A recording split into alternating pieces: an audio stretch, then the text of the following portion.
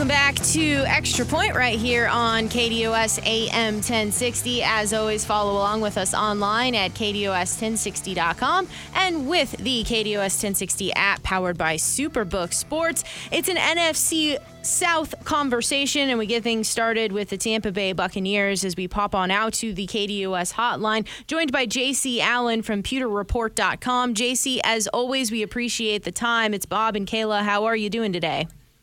I'm doing great, guys. We got a football game this Friday. Training camp in full swing. Football's back. What more could you ask for? Good point there. First of all, I want to start with here, the Tampa Bay Buccaneers know Tom Brady. So what have you noticed about how camp feels different without Tom for the last couple of years? Has anything Tom brought to camps previously, style, attentiveness, has any of that carried over to this year's camp without him? Or is it Tom Brady's gone and we're doing new things differently now? Yeah, I think there's definitely a lot of energy in the building that wasn't there. And that's not to say Tom didn't bring energy, but the new offensive coordinator they brought in, Dave Canales from Seattle, he's a very positive, upbeat guy. And you can just tell there's a lot of excitement around the offense he's bringing. It's a more updated offense, as you guys know, with BA and Byron being there in Arizona. The offense that they were running is kind of a little bit old school, antiquated compared to the new style of offenses that are running around in the league. So there's definitely a lot of energy. Guys, they're itching to make a name for themselves as the Buccaneers, the last couple of years. And don't get me wrong, guys are definitely grateful for the time with Tom, have definitely carried over some of the things they learned with Tom. But it was Tom Brady and the Buccaneers, right? And Tom is gone, and now this team is looking to establish an identity for themselves. They feel like they have a lot of good pieces intact still. Sure, they did lose Tom, which is the greatest football player of all time, which is a big loss. But they still feel really good about the situation and the players and the staff they have there in place. And you can feel that energy, the new energy in the building. And it's definitely been a little bit of a different feel to training camp for sure, but in a positive way, not a negative one. Now the quarterback position is between Baker Mayfield and Kyle Trask. I actually just saw Trask on SportsCenter here a few minutes ago. Has either Mayfield or Trask stood out in, almost 2 weeks of training camp? I think when you look at this competition, and that's what it really is, a competition, what offensive coordinator Dave Canales is bringing is the same thing he brought in Seattle when he had Drew Lock and Geno Smith going wire to wire until pretty much, that last preseason game before they announced the starter. It's bringing the best out of both of these guys, and you're seeing, obviously, Baker Mayfield with the experience, over 60 games started, brought him to the playoffs, set the rookie record for touchdowns when he came into the league. But he had dealt with some injuries, and get this, Todd Bowles is his 8th head coach, and Dave Canales is his 7th offensive coordinator in the short 5 years that he's been in the league. So he's had to overcome a lot. So they're both learning a new system, picking it up pretty well. Kyle Trask, no experience other than some garbage minutes last year in the season finale against the Atlanta Falcons. So he's really just kind of getting his feet wet. Really limited reps throughout his career with Tom Brady there and Blaine Gabbert as the number 2. So he's really shown a lot of improvement as far as decisiveness, as far as getting the ball up. He's slimmed down a bit, and he's actually, the note on Trask coming out was he's more of a pocket passer. He's actually doing these boots and waggles and really kind of getting out there, showing off some athleticism that, quite frankly, I didn't know that he possessed. So it's been back and forth. Right now, Baker has thrown more interceptions than Trask. It's been about a 7-8 to 2 ratio for Baker and Trask. But, we don't get to watch the practice film. We don't know the plays being called. And one of the things that's really cool that they're doing, because Dave Canales is the first-time offensive coordinator, first-time play caller, Todd Bowles is running these call-it-live periods where they're literally calling the defense and the offensive live. And it's helping the guys get updated and up to speed on the playbook. It's giving Dave Canales reps. And again, we don't know what they're calling there. So how much of these interceptions are, wide receivers being in the wrong place, him taking chances because it is practice, or just bad decisions, not really sure. But I would say that the competition's definitely tightened up. I still think it's Baker's job to lose or to win, whichever way you want to look at it. But so far, I think the Bucs, if they can get one of these guys to be a game manager, point guard type player to direct the offense and limit turnovers, I think they'll be in a good spot. JC Allen, PewterReport.com, having a conversation with us here on KDOS AM 1060 in the Extra Point about the Tampa Bay Buccaneers. When it comes to Mike Evans, Chris Godwin, I can throw in Russell Gage too. They're all still on the team at the wide receiver position. Has it been business as usual for these players, or for them as well, trying to learn a new system and get acclimated to a new quarterback? I'll say this, and this is, again, no knock on the previous years, but this is the most energized I've seen Mike Evans in a long time. He has just been an absolute dominant force in training camp so far. The cool thing about this new offense is that it's not going to just be best on best, go out and beat your man. They're going to be moving these guys a lot. Mike's going to be in the slot. He's going to be on the opposite side of the field. They're moving him all around. And you can see, that extra pep in his step. He's not facing as many double teams working out of the slot, which, as if you've heard him recently in his quotes, he takes himself over anybody, and no one other than Devontae Adams has really seen as many double teams as he has. So for him to be able to get loosened up in this offense and being put in different positions to make plays, I haven't seen Mike Evans look this good in a long time as far as just dominant training camp. Chris Godwin is in a position where he's going to go out and feast, I think. Last year coming off a torn ACL, wasn't 100%, had to work his way through 100% through the season. Still ended up with over 100 catches. I think that's likely for him again this year, potentially leading the team in yards as well. They're going to use him on the outside a lot more. Russell Gage was banged up last year a lot, dealing with a hamstring. He started off missing the first three practices. Since he's been back, he's looked, uncomfortable at points.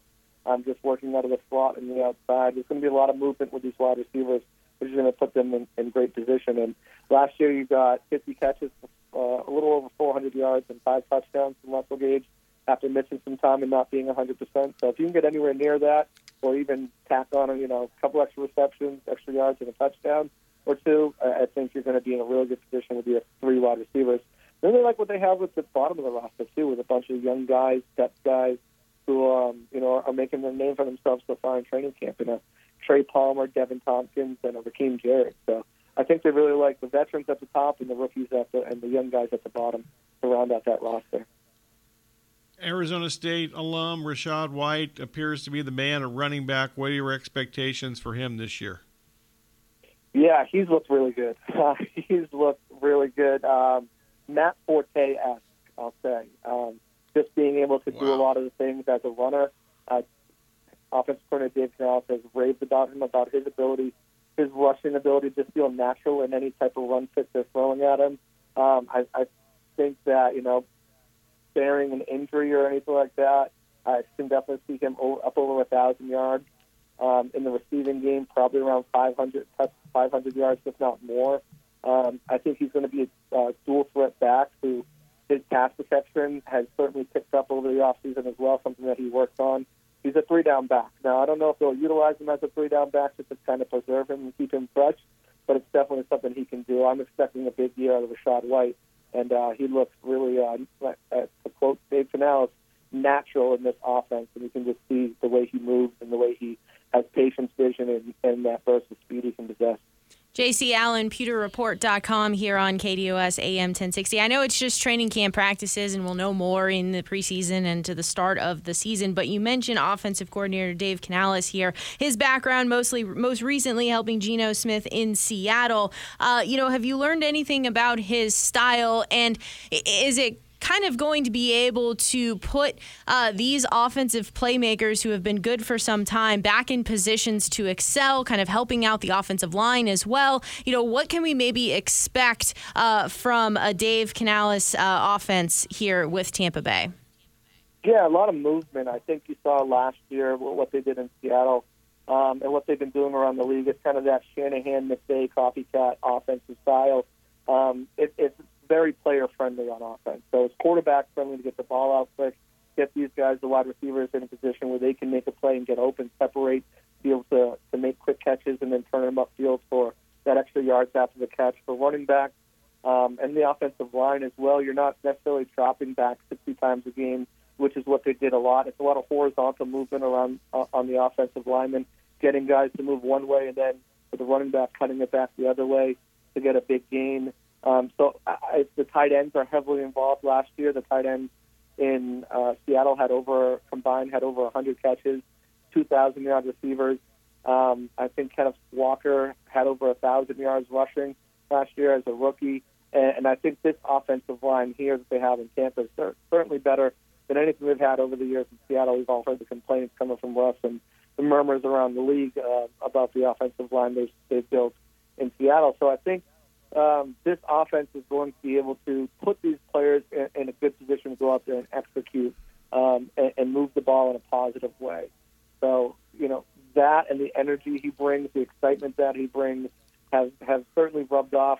I'm actually working on a piece right now. Pretty much every offensive player that we've asked has just had glowing reviews, and same thing with head coach Todd Bowles about the energy, about the excitement, about the offense is very friendly to everyone's kind of skill set on that team. So this kind of leads into my next topic a little bit here. The Buccaneers have had, solid, strong offensive line play on both sides of the ball in most recent seasons until last year, when the offensive line obviously had tons of injuries really from the start of camp. What are you expecting from the offense and defensive lines this season? Yeah, so Ryan Jensen is still yet to participate in 11-on-11 practices. He's out there doing team drills, and they'll do the walkthroughs, but when it comes to live, 11-on-11 action, he hasn't been out there. And I think that's just a way of kind of easing him back into it. I mean, he had a very huge injury that he was able to miraculously make it back to the playoff game. But you want to take it slow with him, but I think he's not going to skip a beat. He brings that enforcer level out there. Tristan Wirfs is a big move, right, moving from right tackle, where he was an all-pro, to left tackle. And to be honest, he's been extremely smooth and fluid out there. If you didn't know he wasn't a left tackle his whole career, you probably wouldn't have known it. But, he's looked really good. They brought in Matt Filer over from the Chargers, big body. One big thing that stands out about this offensive line, these are all really big guys. But they're big guys who can move, and they've got good athleticism to them. The right side's the question mark, and I can see where a lot of people are kind of like, well, what's going on over there? They've got Cody Moss, who they drafted in the second round, former left tackle at North Dakota State, making his move over to right guard, which is, as we know, opposite side of the line, and a position switch from the outside to the inside. So far, the Buccaneers have been thrilled with what they've seen out of him. He's had some instances where he's gotten beat, as most rookies will, getting caught up. When you get Vita Vea lining up across from you, he can give you some picks. So he's had some struggles a little bit here and there, just kind of getting it. For the most part, he's held his own as a rookie starter, making that transition.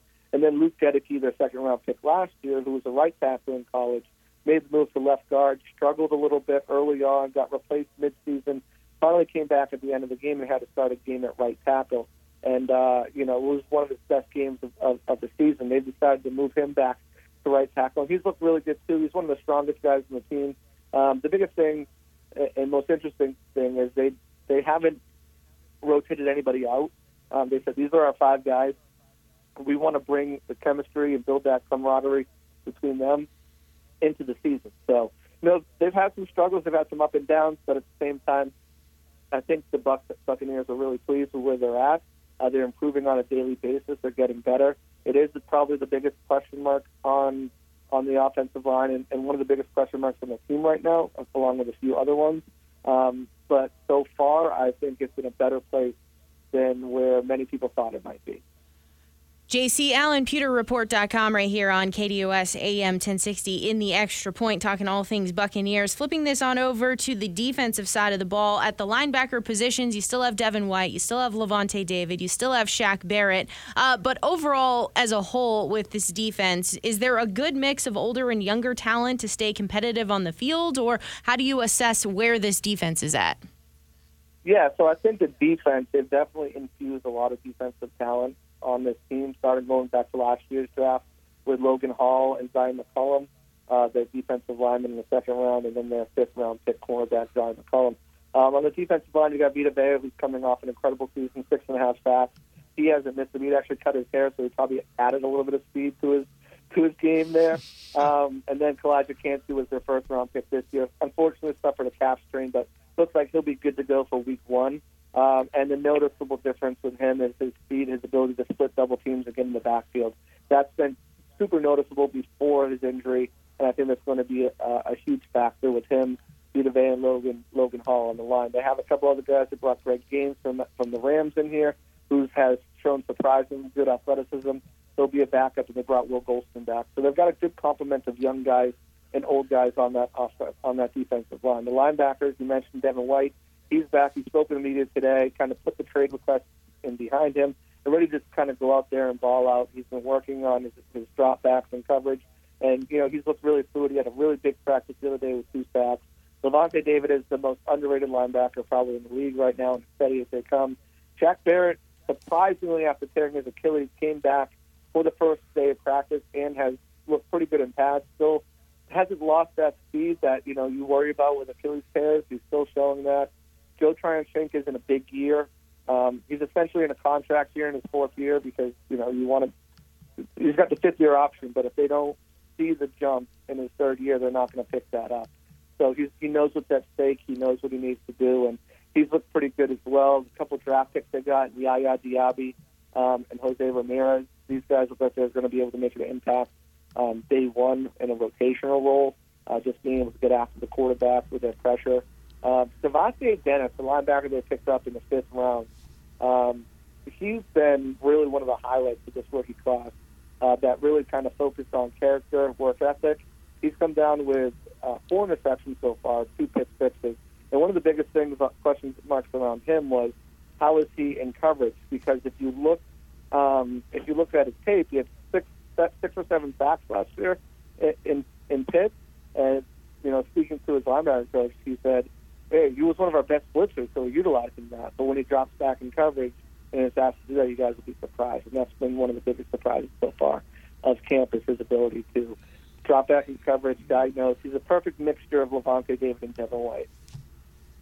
Okay, last thing for me, Todd Bowles is a former Cardinals defense coordinator for Bruce Arians. He does have a losing record as a head coach with the Jets and the Buccaneers. Also, general manager Jason Light has a Cardinals background. What must the Buccaneers do this season for Bowles to return next season? And is Light on the hot seat? Jason Light is nowhere near the hot seat. If anything, he's sitting on a block of ice right now. They love what Light's been able to do. They love the way they've built this team. As far as Todd Bowles, I know there's a lot of talk about, is he on the hot seat? But what people don't realize about Bowles is that when he took over this team last year, it was March 30th. Free agency has already started. He had no time to put together his own staff or anything like that, make any changes. He kind of had to ride out the team he was given. So this year, he got his own staff in place. We've mentioned Dave Canales and some of the other guys they brought in, and Skip Pete as well, and the running backs, and Edwards as the linebacker coach. You can already see the difference in some of these guys as well. But this year he was dealt with another big blow, and that's the Tom Brady dead cap hit. So still not being able to put together a team that he wanted to. If everything blows up and implodes, and he's largely responsible for it, one of the biggest knocks on him is his in-game management, right? If you can't overcome those issues, calling timeouts in opportune times or missing them, or just not trusting his defense, just game management overall, then there could be a situation where he is let go. But if they're competitive, if the games they lose are close games, if they end up with another 8-9 kind of record, then I think they bring him back for another year and give him another shot. But it's going to certainly be interesting to see how this plays out. But the Glazers love Todd. Jason Light loves Todd. The players love Todd. He still has command of that locker room. So he's lost that. It's just some things he needs to tighten up on himself in terms of in-game management. And again, just dealing with these 2 off seasons that have really kind of been unfair to our head coach that usually is taking over our team. JC, as always, we appreciate the time. Look forward to catching up with you down the road. Absolutely. Thanks, guys. Always a pleasure coming on and talking football with you. Absolutely. Looking forward to it, and have a great rest of the day. He's JC Allen there from pewterreport.com.